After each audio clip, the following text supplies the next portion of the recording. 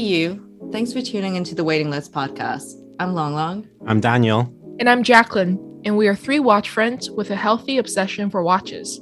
So sit back and relax with us while we chat with collectors, industry giants, and share some good vibes.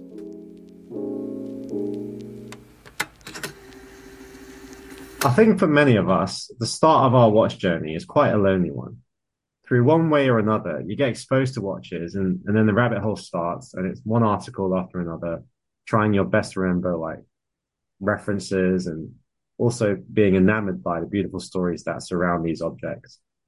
And whilst that part is incredibly enjoyable, there is a part I found where you want to see more and more watches and also meet people who you can share this journey with.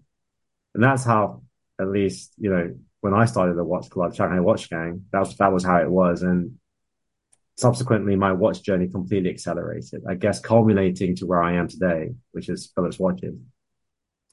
Our next guest is someone who is kind of walking the same path, or is he? I'd like to welcome Johnathan Chan to the Horology, who is from the Horology Club in Hong Kong. Welcome to the show. Hey guys, it's an absolute honor to be here. Been listening to your podcast for a while, so finally it's my turn.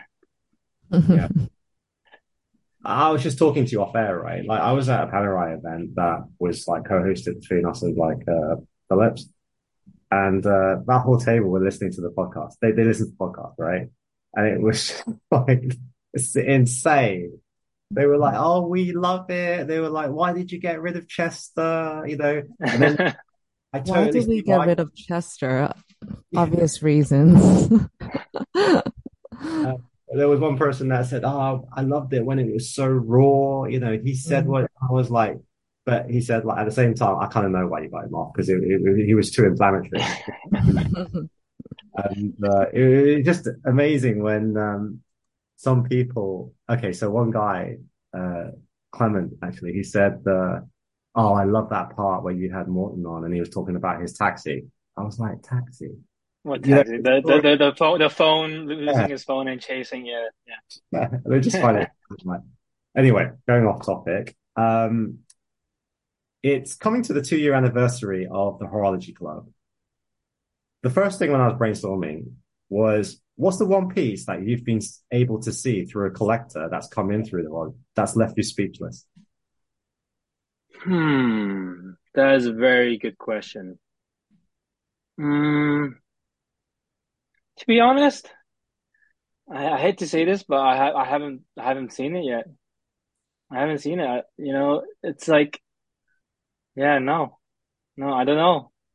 Yeah. I just haven't seen anything that's been like absolutely mind blowing. I don't know. I think in the last 4 years I spent so much time just meeting collectors and going to these auctions and looking at all these watches. I just I've just kind of numb nowadays. I'm sure you're the same. Like Daniel, you're working at Philips and you see watches all day, every day. You meet collectors. Like at some point, you just become numb, and nothing really catches your eye that much anymore. So yeah, sorry to kind of give a lame answer, but yeah, nothing. Oh, I love that answer, by the way. It's so like honest because I hate it when people like can't admit that they hit these slumps and they kind of just like, oh great, it's another RM, it's another Patek, whatever. I think it's a fair answer actually, because I feel it too all the time. Like just nothing like makes me go, whoa. Yeah. Yeah. Right. So, what rules do you have in your watch club? What are the rules? So it's pretty simple. Just don't be a dick. Just show respect. I mean, from day one, we always wanted to set out to create a community that was open and inclusive. And what that really meant was that everyone's on different journeys. They've got different tastes. They collect different things. Next to you, you can be talking to a guy who's collecting Casios, and on the other hand, this guy next to you is collecting Befores. It's fine, and it's the number one rule is just respect. Just respect everyone, respect their journey, respect their taste, and always keep an open mind. You never know what you see at one of these events, at these get-togethers. You never know what background some guy has, and just keep an open mind. And while running a club is like there's lots of positives because you meet like watch collectors, you see a lot of watches, and you create great relationships with people. What would you say is like the worst thing about running the club? All the time that goes into it and all the thankless. Uh, it's just everyone's got an opinion, especially the bigger the community gets. Everyone's got an idea of how you should run things, how, where you should hold the event, what venue, what food. Oh, the food isn't good enough. The drinks are not good enough. Oh, it's You not serious? secure enough. Yeah, the restaurants are not nice enough. There's always someone chirping in the background, but luckily the majority do not. The majority are very appreciative. But yeah. Going back to your rule with like not being a dick. So what happens if someone is? Like how do you prevent them from coming to the next event? Question. uh, well, I think we've been generally quite lucky that people do have common sense. But in rare situations where there has been some disagreements, we have privately spoken to members and been like, hey, there are certain boundaries that we have, and most of the time they're understanding of it and it just moves on. But Mm. however, in very very rare cases where it doesn't work out, then unfortunately we don't never like to do this, but we do remove people from the community for Mm. just being disruptive and disrespectful. Okay. Okay. So when you say like a member, is there like a membership fee? No, the club is free. All you have to do is just sign up to an event. You can sign up for a website account if you're global or locally, and then just come to an event. We do charge a ticket price, but that's just for food and drink, for beverages and covering venue costs. But that's it. You just come and then you're a part of the community. It's free. And how Mm. often are these events? Like how, yeah.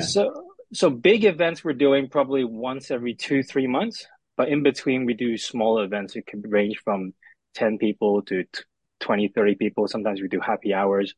But yeah, big events I'd say 2 to 3 months per. Okay. And with all the experience you've had running a watch club, in hindsight, would you have changed anything? Like now that you're 2 years into it? Probably wouldn't have started it in the first place. It's just like I don't know. We never wanted to. From day one, it was always just to design a watch to commemorate a friendship between a bunch of guys. We weren't even that into watches at the time, and When even and that what That's is so you that much ironic. more? Yeah. no, I'm very honest. I started collecting watches 4 years ago, and this club was we're 2 years old. So 2 years ago, I mean, I had better things to do than look at pieces of metal all day. But yeah, we designed that watch, and then when speaking with Habring, they asked us what we wanted to engrave on the back of the watch, and we're like, okay, why don't we call ourselves some group, or we'll call ourselves some club, and then we just came up with the Horology Club, and we're like, okay, and then we're like, okay, well, we'll start an Instagram account just to document the whole uh, collaboration process with Habring. And then from that point onwards, it just kind of grew and grew. And then suddenly we're like throwing these events for initially it was just the three of us. And then we had to keep changing our booking to like 15, 20, 25. And then everyone's like, okay, when's the next one? When's the next one? And we're kind of like in a, you know, forced into a corner, like, I don't know, next month. And then the next one comes and then they start inviting friends. And then they're like, when's the next one? When's the next one? And so then just slowly just snowball into now we're like, okay, well, we have the community, the response is there, people are having fun. Um, Admittedly, we're having fun. We're getting to meet a lot of nice collectors and see nice watches. So yeah, so here we are. What do you think is the reason why it just like worked so well and took off with so minimal like enthusiasm coming from you, but it just worked? Uh, I don't know. I think at the time, also part of the reason we started the community was also we wanted to join a community as collectors ourselves. And at the time, there wasn't really anything that was There were other clubs or societies inside Hong Kong. However, they weren't. They might not. At the time, it was also COVID, so it might not have been the most inclusive or welcoming. And so Hmm. we just kind of wanted to do something slightly different, Hmm. and can go that inclusive path. And I think that kind of coincided well with the whole pandemic when everyone was just kind of stuck in Hong Kong, looking at watches all day. And so that Hmm. interest in watches just kind of blossomed. And Hmm. then alongside that, you had this community that was, hey, it's free. You know, you just go there, you go to a restaurant, and then you just chat about watches for 3 hours, and then suddenly Hmm. those two things came together, and that's how it kind of ballooned. Hmm. All right. You ever like um feel tired with it? As in like jaded from it? Because I talk that from experience, right? Because like you run these clubs and there's a lot of people, there's a lot of like social interaction. You as a founder, you have to keep running it, and you obviously feel some kind of responsibility in kind of doing it. But then you said a key word there, which is sometimes it's very thankless. Um, so do you get the enjoyment out of it now the same as when you first like started? I think it's slightly different, and the enjoyment is different. When the beginning, it was more about exploring what other people we could meet or where it would take us. Now it's more, as you say, we kind of feel like there's a responsibility in keeping it running because we can see the joy it brings to people. Mm. I can also see, looking back, if I was someone starting out collecting watches in my early 20s, a community like this would have been really helpful. Yeah. It would have really help. You just get to go see all these watches that you don't even normally get to see. You go to a store, they don't have stock, Hmm. and you get to see all these things. And learn from a lot more experienced collectors. So even though, yes, sometimes I do feel a bit jaded, it is tiring, but the positives definitely outweigh the cons. Okay, Yeah. so you're spending a lot of time on it, and how do you see the future of the club? I say it's still early days. We do have plans. So obviously we've over the last 2 years we've slowly kind of fixated on three pillars now. So for the club, we have the gather part, which is obviously throwing these events, not only with collectors only, so get-togethers, but we're also working with brands sometimes to do brand-specific events. Like recently, a few weeks ago, an example would be Lepay was in town, and they wanted to kind of reach out to some local collectors, so we helped them kind of bridge that. The second pillar is the educate. So in the last 6 months, we've actually started building our YouTube channel where we roll out YouTube content, video content to talk about predominantly upcoming indies or indies, established indies. But we also touch on some other brands as well. And lastly, the last pillar is create. So our first collaboration with Havering was pretty much the origin of the club.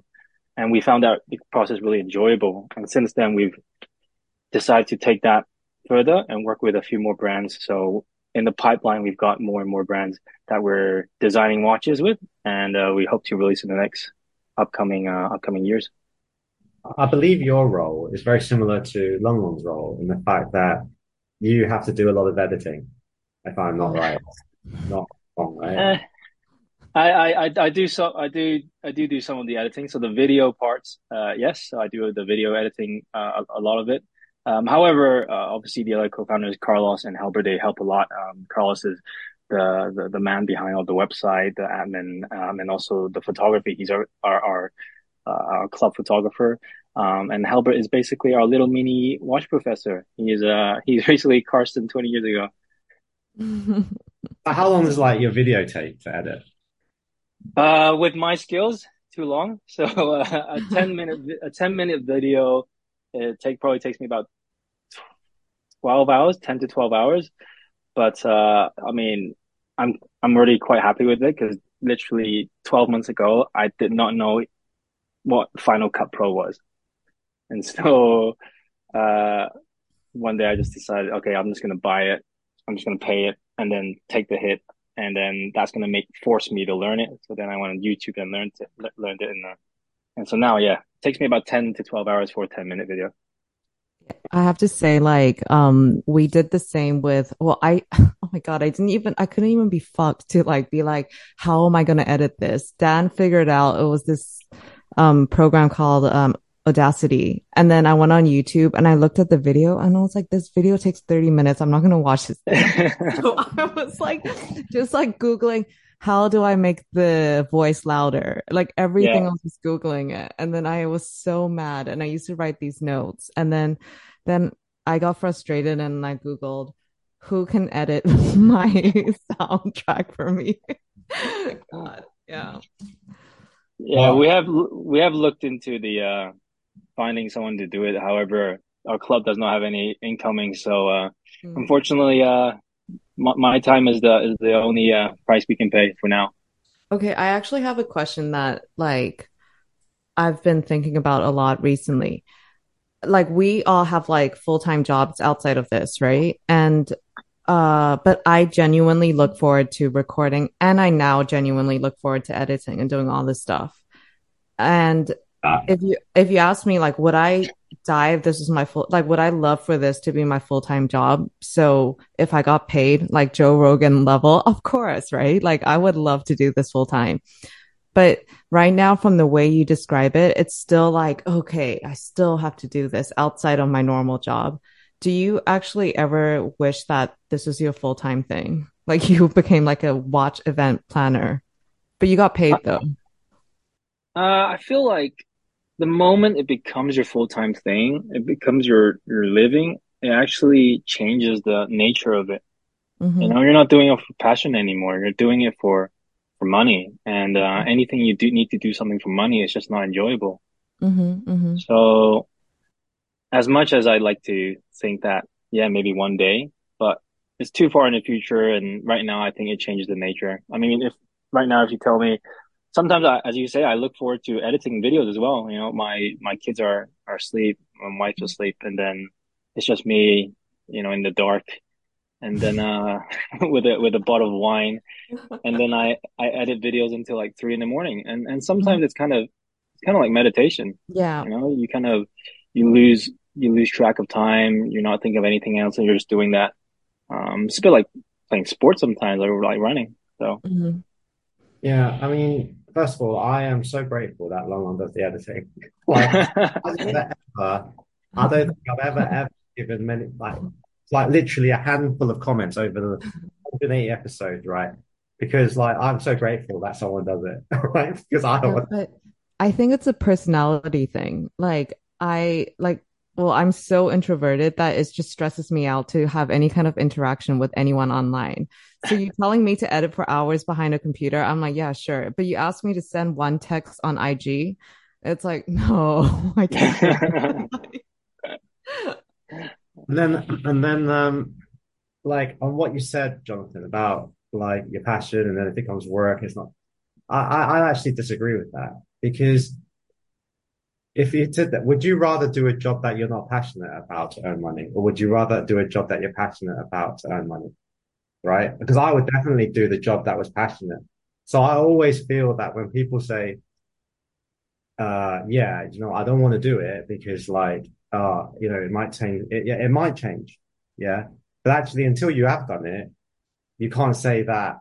And neither can I either say that it would be great or not great, you know, but from a logical point of view, surely you want to work to do something that you're passionate about and make money out of it, then not that's something you're not interested in and make money. that's true. That's true. But lucky for me, I'm also passionate about my current job enough. All right. Okay. Yeah, yeah. All right.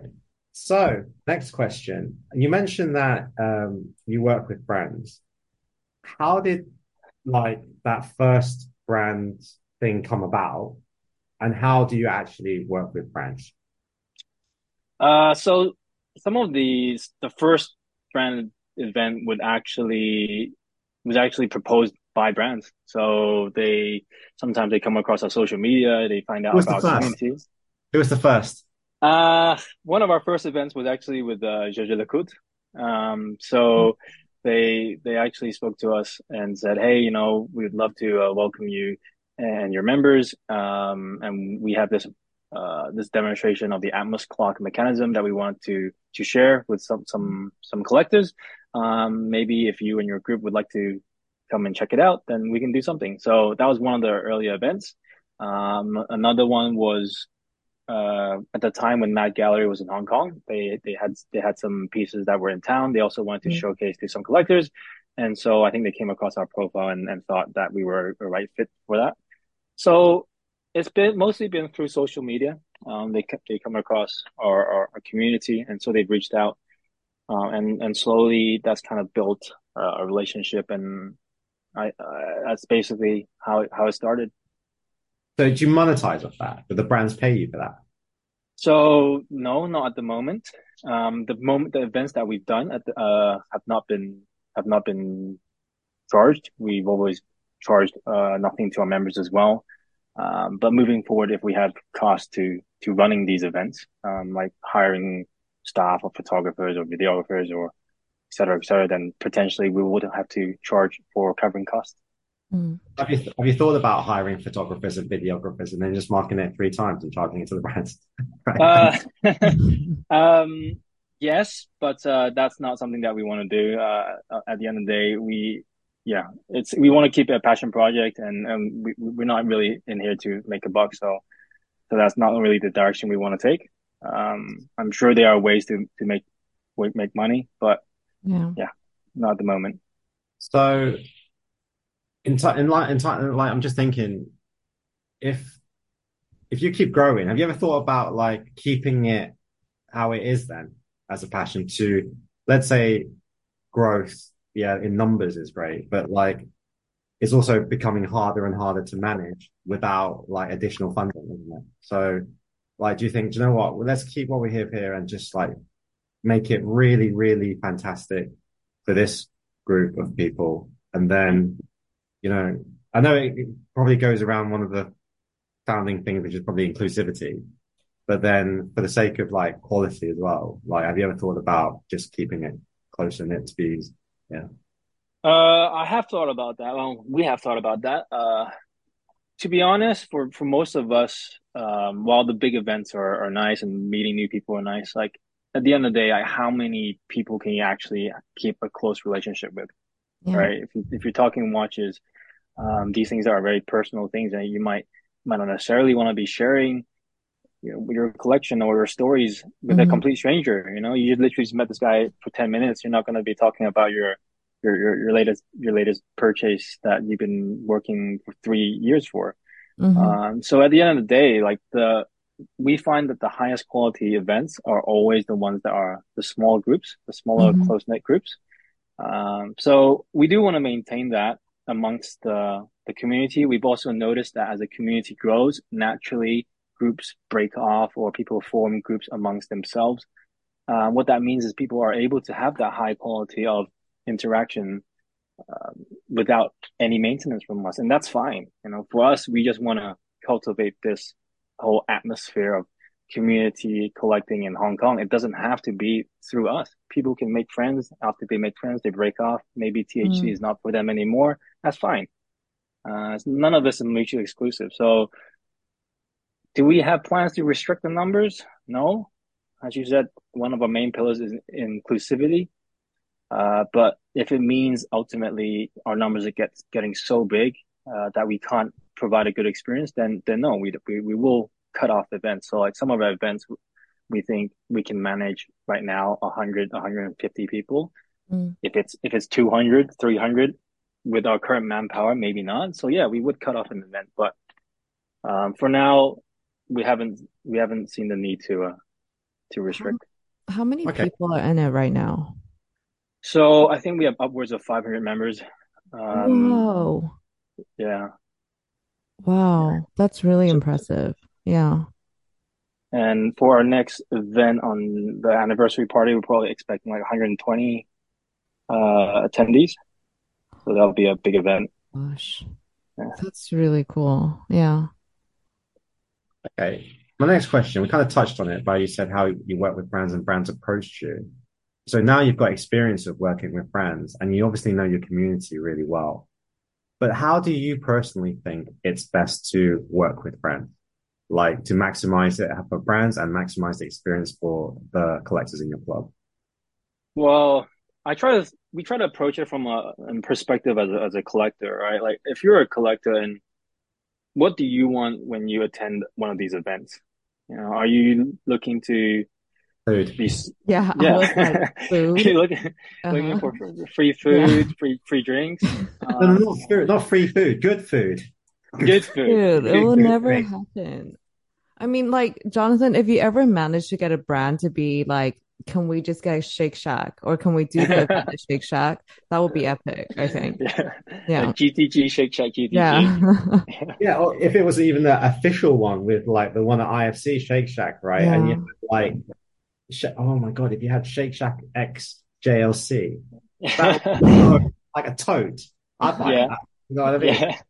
yeah. So, yeah, I mean, I think for a collector, when they go to these events, we try to approach it so that we want the angle to be education rather than you go to an event and you're being sold some stuff. Mm. You know, the best, the most learning I get from from these events is actually from the collectors who collect these brands, because then they have no agenda, right? They can say whatever they want, even negative things uh, about the brand. Whereas if you go to a branded event, they're always gonna say, "Oh yeah, we're the best. You know, our heritage is this and that." Blah blah blah blah blah. So I think for us, when we try to work with brands, we try to come with an educational angle. And oftentimes we find that if we're able to enlist the help of certain community members who are fans of those brands and then have them provide the content, that is a different experience to if someone from the brand is speaking about the brand itself. Mm, right. Okay. So you've got to meet brand people, and you've got to meet like people within the watch industry. You've obviously made your own, like the Horology Club harboring watch, so you've made watches.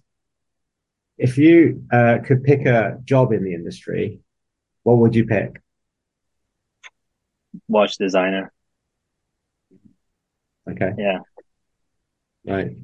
Yeah. I think that's definitely what we enjoy the most. Uh, Out of the three pillars that we have, gather, educate, and create. For us, the creation is always the best part. We actually spend a lot of time on the weekends, um, just hanging out, drawing watches on my iPad, and then we bounce ideas amongst the three of us and say, "Oh, what do you think of this? What do you think of that?" We draw the watches out, and then after we draw it, we say, "Hey, why don't we propose this?" And then Albert usually goes, "Oh, that's a shit idea. It looks terrible."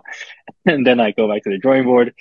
Uh, but then once we draw They these, ever say it looks like a Royal Oak or it looks like a Nautilus? You know, because then you could be a real watch designer and it do could be, stuff for other brands. yeah. We're not at that level yet, unfortunately, but we do enjoy acting like the DJ. Where we don't create music, we remix things, and so that's why we like working with the brands and collaborating on them rather than actually doing something completely new ourselves. Right, that was the Uh, application like name there. That yeah. little light point there. Right. You met like I said, people from the brand. Who is the person you've met that really inspired you, that got you really excited? And, oh wow, the first industry guy that you read about, but you actually got to meet him in person. For me, I think this is a common answer amongst a lot of collectors. Widely recognized as one of the nicest guys in the industry. But Max Bussa is my go-to guy. He was actually one of the first guys that we reached out to do one of our first video interviews on our YouTube channel. And at the time, you can imagine like these three dudes from Hong Kong, they have no credentials. They're literally, who are they? They're nobody, right? And they just reached out to I reached out to Mac because at the time there was this MBNF watch I was thinking about buying. But I reached out to him on Instagram and he actually replied me. And I was kind of surprised. It was just a shot in the dark. This guy, he's clearly busy with his life. And he takes the time out to respond to me and, sends me a wrist shot because I was asking him, oh, I want to buy this MBNF, but I'm worried that it's too big. And then he goes, I never design watches that don't look good on my small wrist. And then he sends me a wrist shot and then he tells me his wrist size. And I'm like, oh, wow, we've got the same wrist size. And he's like, yeah, yeah, yeah, um, and then he just gave me the confidence to buy it. And then after that, I was like, wow, okay, cool, thanks. And then literally a few weeks later, I messaged him that, hey, we're the Horology Club in Hong Kong, and we're trying to find some content for our video. Would you be up for an interview? And he's like, yeah, sure, no problem. And then he just gave us a time slot, and he just gave us the time of day. And after that interview, right, and then the first time I go to Switzerland, and then I messaged him. I was like, hey, I'm going to be in Geneva. Let's hang out if you're free. And once again, he took the time out. We had lunch. Super nice guy. Um, and then every time I've seen him since at any event, he's always taken the time to come over, say hi, at least give me a few minutes of his time. Everyone's surrounding him. And that really makes an impression on me. Like this guy, I'm a nobody, and he takes the time to do that, and he's a genuinely nice guy. And sometimes I'm even thinking about how is he so nice? Is he being disingenuous? What does he want from me? Yeah, Maybe he wanted to buy a especially if watch. you, Maybe huh? he wants you to buy another watch. Yeah. So you bought the watch. I did buy the watch. Yes. Which one was it? It was the nitroglycerin, the collab watch that MBNF had with Urwerk. So 10 years ago, they came together and basically made this secret collab watch, and they couldn't release it under their respective brands because they had different retailers. So what they did was they just created this website online and then sold 12 of these watches online and then closed the brand. And then they called that brand, C3H5N309, which is the chemical formula of nitroglycerin. Let's see this. Yeah. And yeah, and then they sold 12 online. They closed the website, and then they sold another 12 in black, and then that's it. So the brand's dead. There's no such thing as a brand anymore, but it's actually an MBNF case with a overwork movement. Are you checking it out? Yeah, but I'm like, is it this one? I mean, wait, it's not. Oh, wait, is it this? Yeah, that's the one. Yeah, It's so cool. Is it big? It's what? it's pretty big. It's big. Well, I would think it's like the UR 100, just a bit longer. No, it's I think lug to lug. It actually Oh, has these articulating lugs, so it's like 55 millimeters, it's 54 okay. end to end, but then it's got these articulating lugs, so it actually wears okay.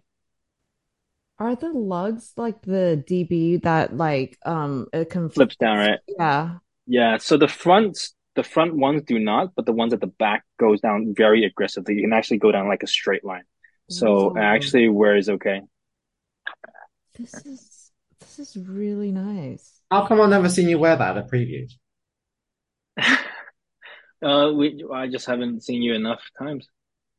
Well, no, because I've seen you enough times and you keep wearing the same Vacheron. Uh, I do wear it. I think amongst the community, I think it's basically like known as my watch. I'm always wearing it. Um, I don't Uh, baby my Make watches, sure so I you wear it all wear the this time. for the next preview, which is actually next month. Well, next time I see you, I'll wear it. No problem. Okay. All right, thank you. Yeah. Right. Who in the industry, so that's the most inspired you. But what about who have you yet to see, but you really want to see? Hmm. Probably, probably Jean. Mm. I Why? haven't met Jean yet. But why him? I think he was my first. So my relationship with indies actually started with Epi Jean, Hmm. and this was a few years ago before Jean was as popular. And at the time, I was always into dressier, conventional pieces. But then I didn't want to wear something that was, I wanted to wear something that was nice, but I didn't want to wear something that was recognizable. One of the factors that I don't like when I wear a watch is actually when someone can actually Mhm. Yeah. recognize how much it costs. Mm. Yeah. I really hate that. And so at the Mhm. time, I was looking at these pieces, and then people were telling me, "Oh yeah, you should buy a Patek, you should buy this and buy that." And then I was like, "Well, I don't really want it to be recognized." So then I was speaking with Helbert. So Helbert's like my go-to guy. I always go to him for advice. Okay, so I want to buy, Mhm. a dressier piece, Mhm. more lesser known. And he's like, "Yeah, look into this brand called F.B. Journe." I'm like, Mhm. what is this? Like I've never seen this, and he's like, "Yeah, just look into it." So I spent some time looking into it, and then that was my first foray. I never even, I wasn't even aware there was this whole independent watchmaking side Uh-huh. of things. And so FB Journe was my first um, sort of dip into that, and that kind of Mhm. unleashed everything. Ever since that first FB Journe, Uh-huh. I then went Which on model was to, it? sorry. Which model was it? Sorry. It was the Chronomet Souverain, rose gold with the Havana dial. Did Ah, you, did you, when you say you went to explore the brand, did you actually go to the boutique or you just went online and you started reading? So I'm a really obsessive guy. So Yeah. when I get into something, I just go 100%. So then what I did was I just went to all the auction previews. I checked out every FE joint and every lot. I just kept trying on these Mm-hmm. watches. I went online. I probably read every article there was on FE joint at the time. I went Mm-hmm. through Hodinkee and read everything. And Mm-hmm. then finally, there was at this auction, I came across the exact one that I wanted, which was the Chronomet Souverain in Havana. Mm-hmm. And then I was the underbidder. And I was like, screw this. You know what? I'm just gonna pay it. At the time, these Mm-hmm. auction prices were under the retail. So Yeah. I was like, yeah, whatever. Like I'm just gonna go to boutique. I'll just bite the bullet. I'll just buy it. All right. Yeah. And Yeah. then so I just went to the boutique, and then they're like, yeah, which one do you want? It's like, okay, this Yeah. one. Okay, all right, yeah, take your deposit, done. And that was it. That's good. That's cool. Yeah. Yeah. So I haven't. that was my first independent watch, and I've yet to meet the guy. Um, I've heard many things about him, so yeah, Mm, I'm quite excited to maybe one day eventually meet him. that's cool. talking about your watch collection, right? So you've mentioned this like Earl Work MB&F collab watch. I always see you with like a vintage Vacheron chronograph, and now you're saying, your foray into independent was Jean, this Vanadile chronometric Ren. So how would you describe your taste in watches? What are you looking for, and how is it developing? I'd say initially, and now it's changed a lot. Nowadays, it's a lot about do I have a connection with the guy behind the brand? I Mm, think through the Horology Club, we've been able to have the opportunity to design projects, and what that means is that oftentimes, if we're customizing a watch, compared to say a watch that's regular production, I'm going to be biased. I'm going to be spending my limited resources on a watch that I had a say in, and where I actually built a relationship with the brand themselves. mm, One of the watches that we worked on is actually this upcoming independent watchmaker called Sylvain Pinot. Well, mm, and that experience was crazy. We visited him in Switzerland in St. Croix, which is this middle of nowhere, mm, up north. And then we're just visiting his workshop, and then suddenly he's like whipping out some a bottle of absinthe, and he goes, you know what time it is? I'm like, no. He's like, absinthe o'clock. Like, okay, all right. But then and I look at my watch, it's like 4:30, but okay. I see. All right, yeah. And then we're just like drinking absinthe, and then he just rummages and he pulls out tobacco and he starts rolling, all right? And I'm like, Sounds what epic. so I was like, what are you rolling? I know this is Europe, but and then he goes, oh, it's just tobacco. So okay. So then and then he's like we're rolling cigarettes. So we're drinking absinthe, smoking his hand rolled cigarettes, and then we go to the local pub for a burger. And so then it's these memories and relationships that kind of give value to a watch now. When I'm looking at it, I look at my watch or I look at what's on my wrist, and these memories, it's these and then I think that's just priceless. At the end of the day, all the watches that mean the most to you are the watches like, say, your dad gave you something for your graduation, or you wore it when you got married, or so it's kind of like that for me now. So I'd say my taste is more the story behind the watch rather than the actual brand or the aesthetic as much. That's so nice. Yeah. Yeah. Okay, so what watches have you designed? So we have a few that are not public yet. But yeah, I'll keep it at that. But yeah, we have Yeah. a few. You have to join the club to find out.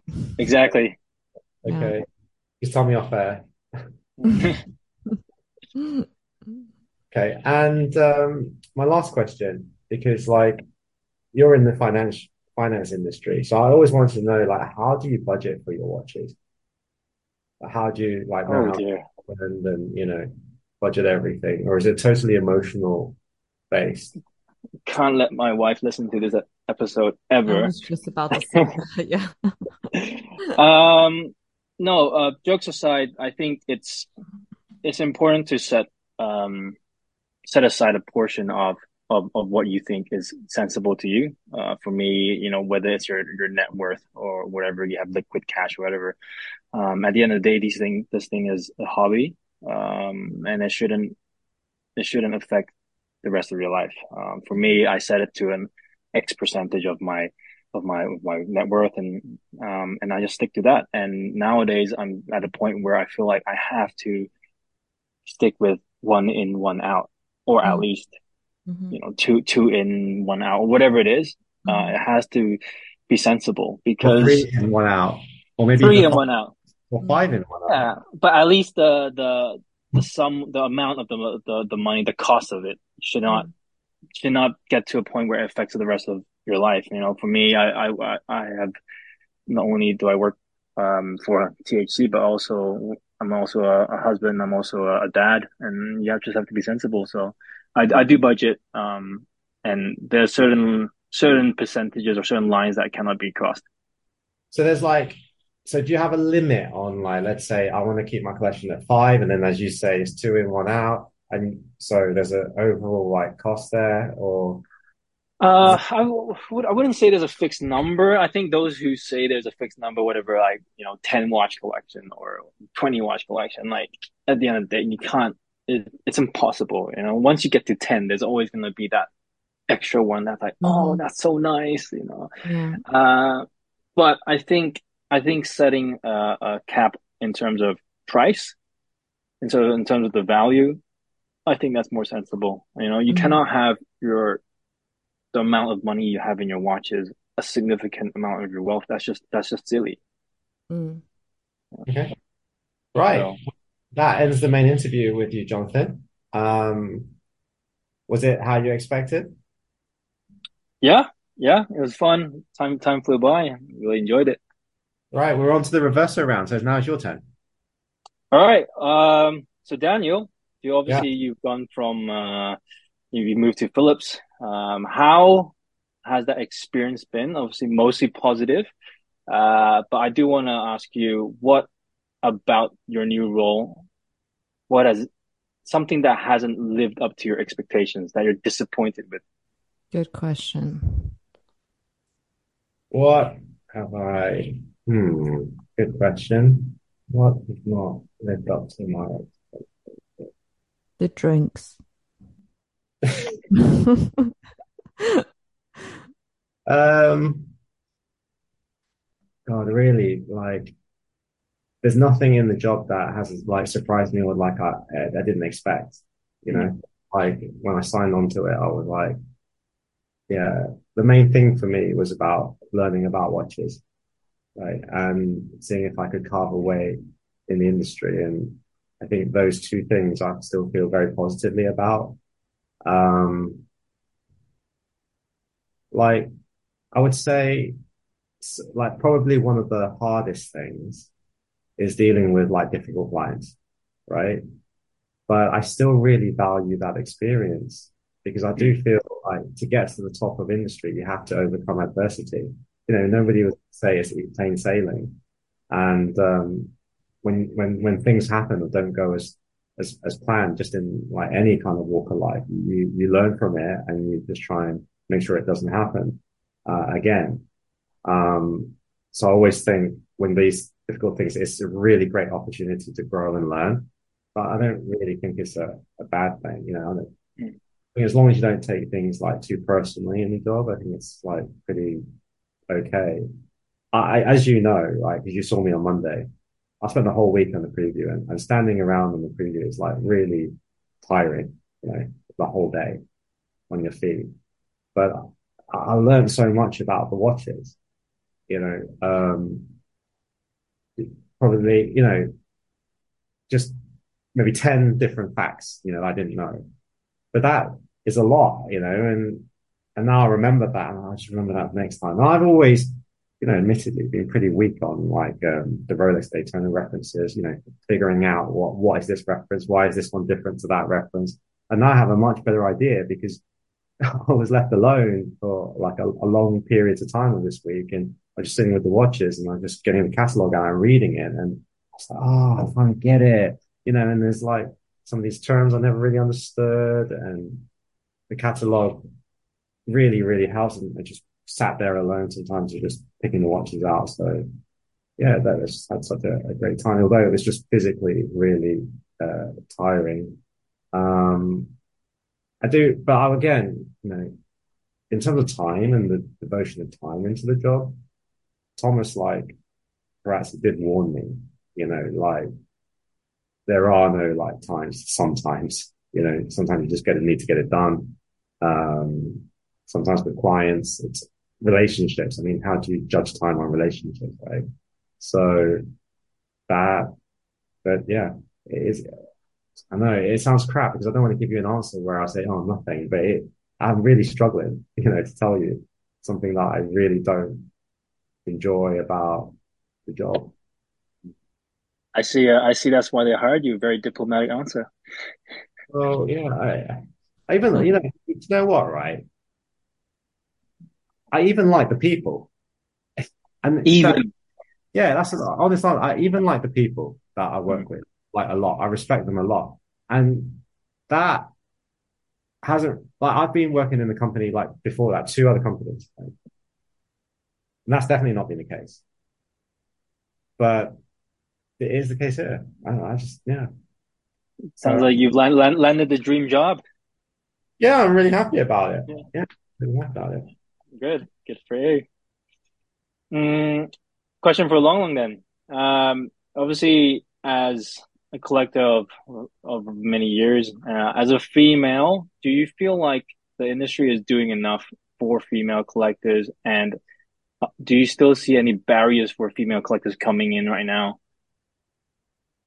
Mm, I know, like, I don't know why I've said the same thing, but every time I say it, I still feel super embarrassed about saying it. Me and Jacqueline are probably the two girls that you don't want to ask because we're like, why? There's nothing wrong. Like, I know they expect us to say, like, yeah, like, why are the female watches like this? Like, why can't you guys design better?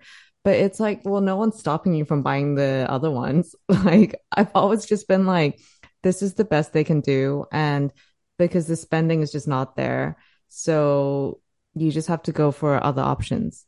So I've But, never, yeah, like I but, don't but, think but, it's an issue. but say, like in terms of, say, for example, for a community or you're going to an event, do you feel like you get treated differently because you're a female?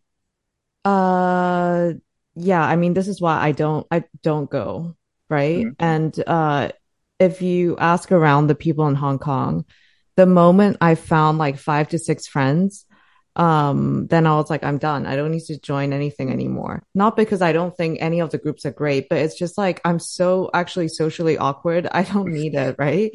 But I'll tell you the thing though that when you were explaining earlier on about being inclusive, when I first started kind of like being like, okay, you know what, I'm going to start an Instagram account. I was only one or two guy friends in Singapore knew I liked watches. So they immediately linked me up with Singapore Watch Club. And I met the founder, his girlfriend, well, now like wife, and we had lunch. And this guy friend said, hey, they have a watch club. Do you want to join? And I was still like, what's a watch club? Like, I didn't even know any of these things.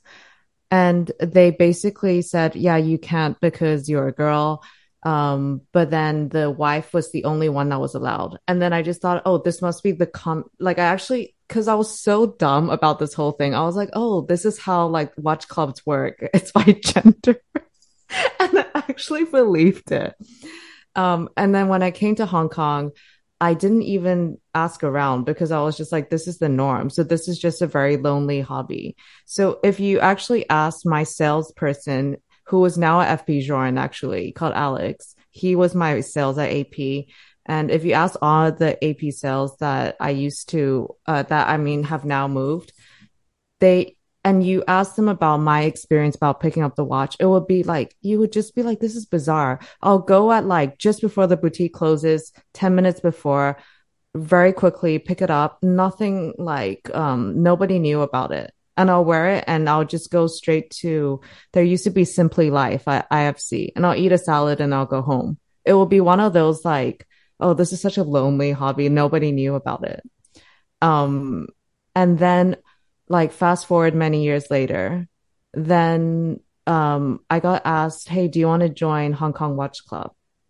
But even then, I was like, oh, this must be a joke. Like they just pity me so much. And then now I've like in the club, I've also found a group of friends. So I don't always go to their events because I found this group of friends and then I'm like, okay, I'm good now.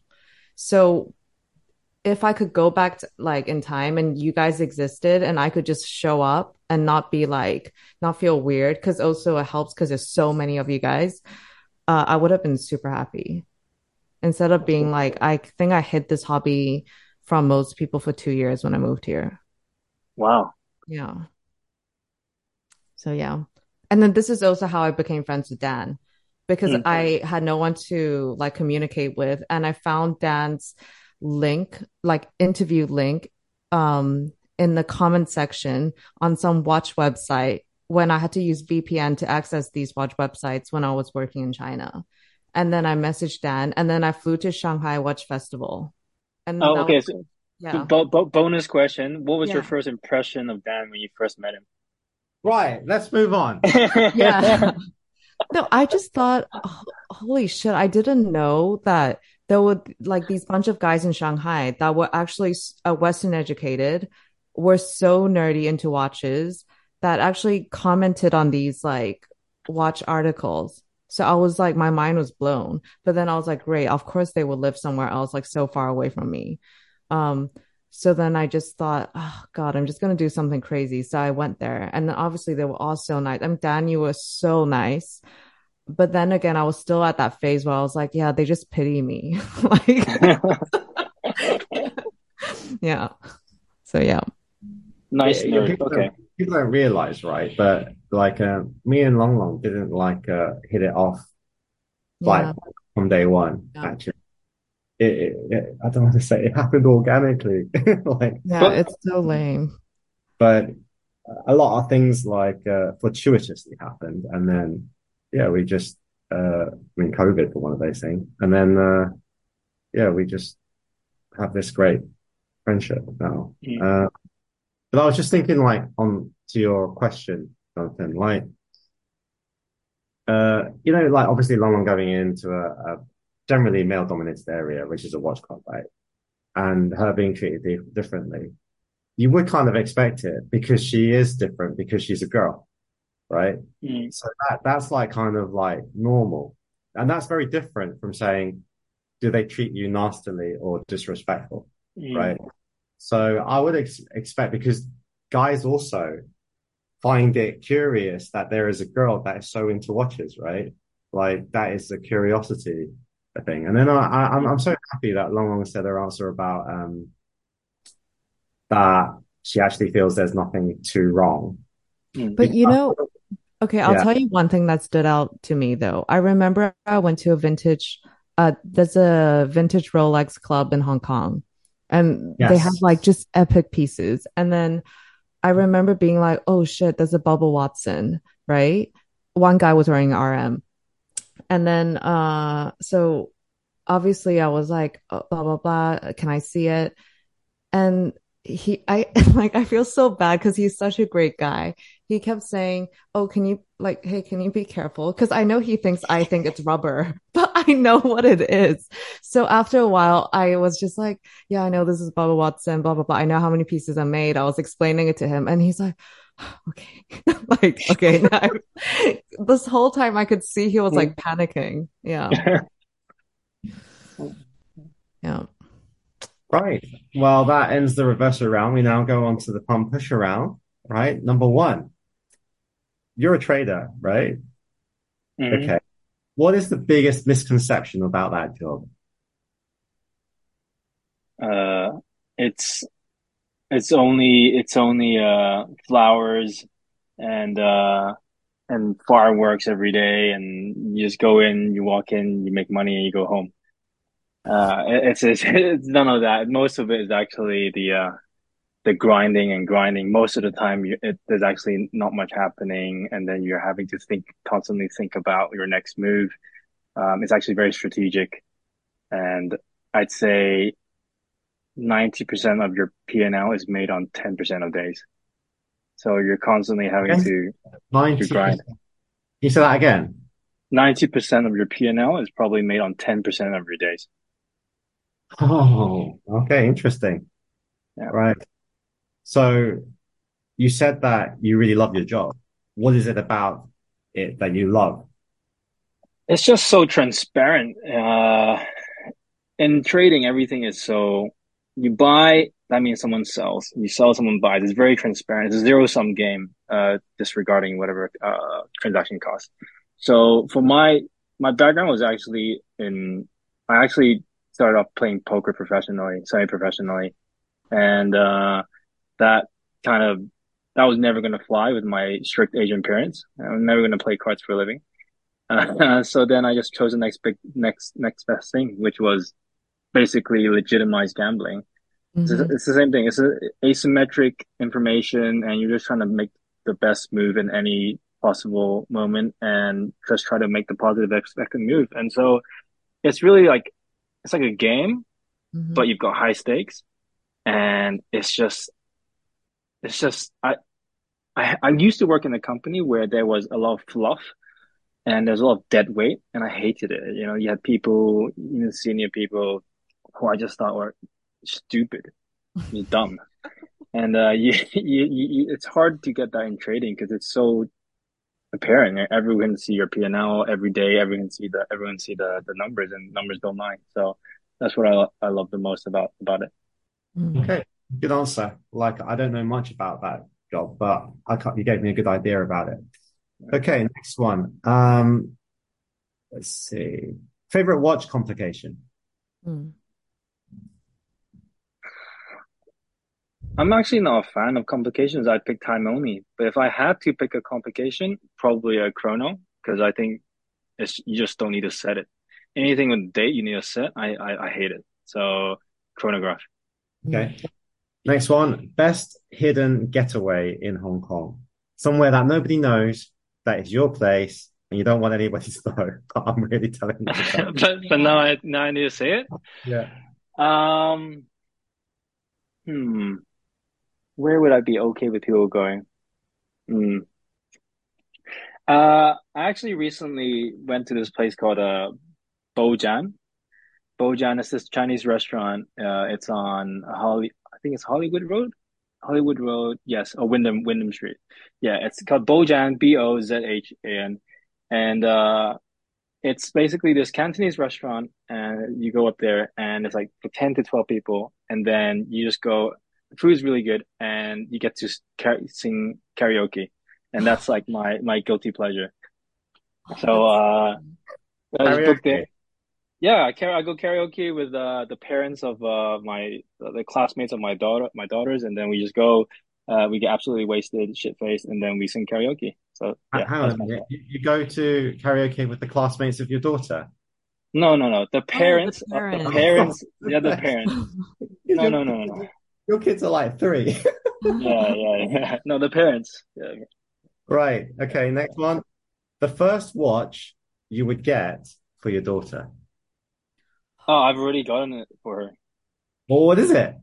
So I bought them. I bought them a pair of tank musts. So 2 years ago, they came out with the lacquer dials, the red one and the Blue, blue one. red. Yeah. Because Oh, that's so cute.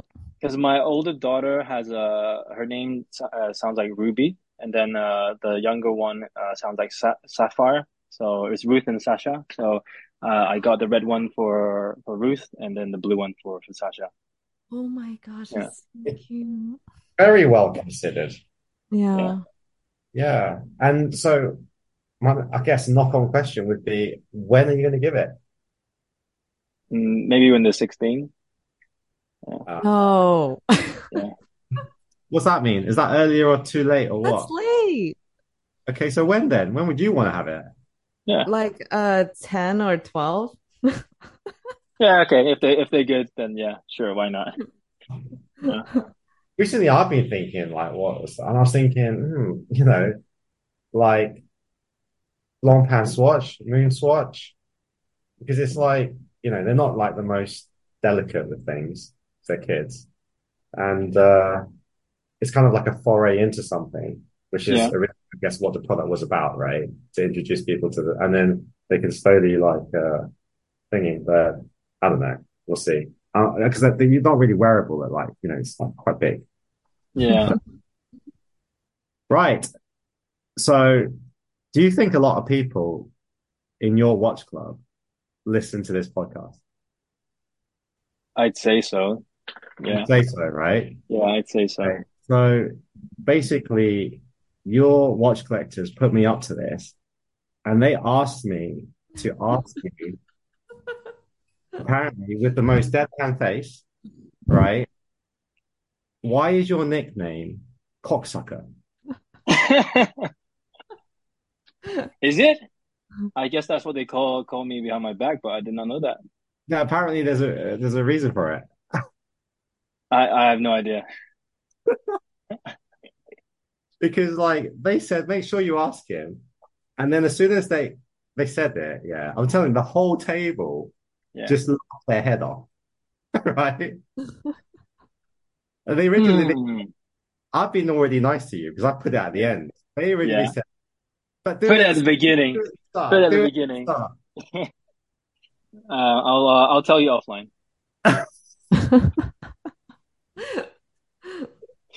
Right, okay. Well, it's been a blast having you on, Jonathan, and good luck to you and your club and all the members. It seems like your heart's in the right place. And yeah, don't work so hard, like and get time to enjoy it. Thank you. Thank you. It's been an absolute pleasure. Thanks, guys. Thanks. Okay. See you guys on the next one. Bye. As always, thank you for listening to the Waiting List podcast. We hope you've enjoyed it as much as we have. And if you have any questions, Comments. Or feedback. feel free to reach out to us at the Waiting List Podcast on Instagram or via our private accounts. We'll see you on the next one. Bye. Bye.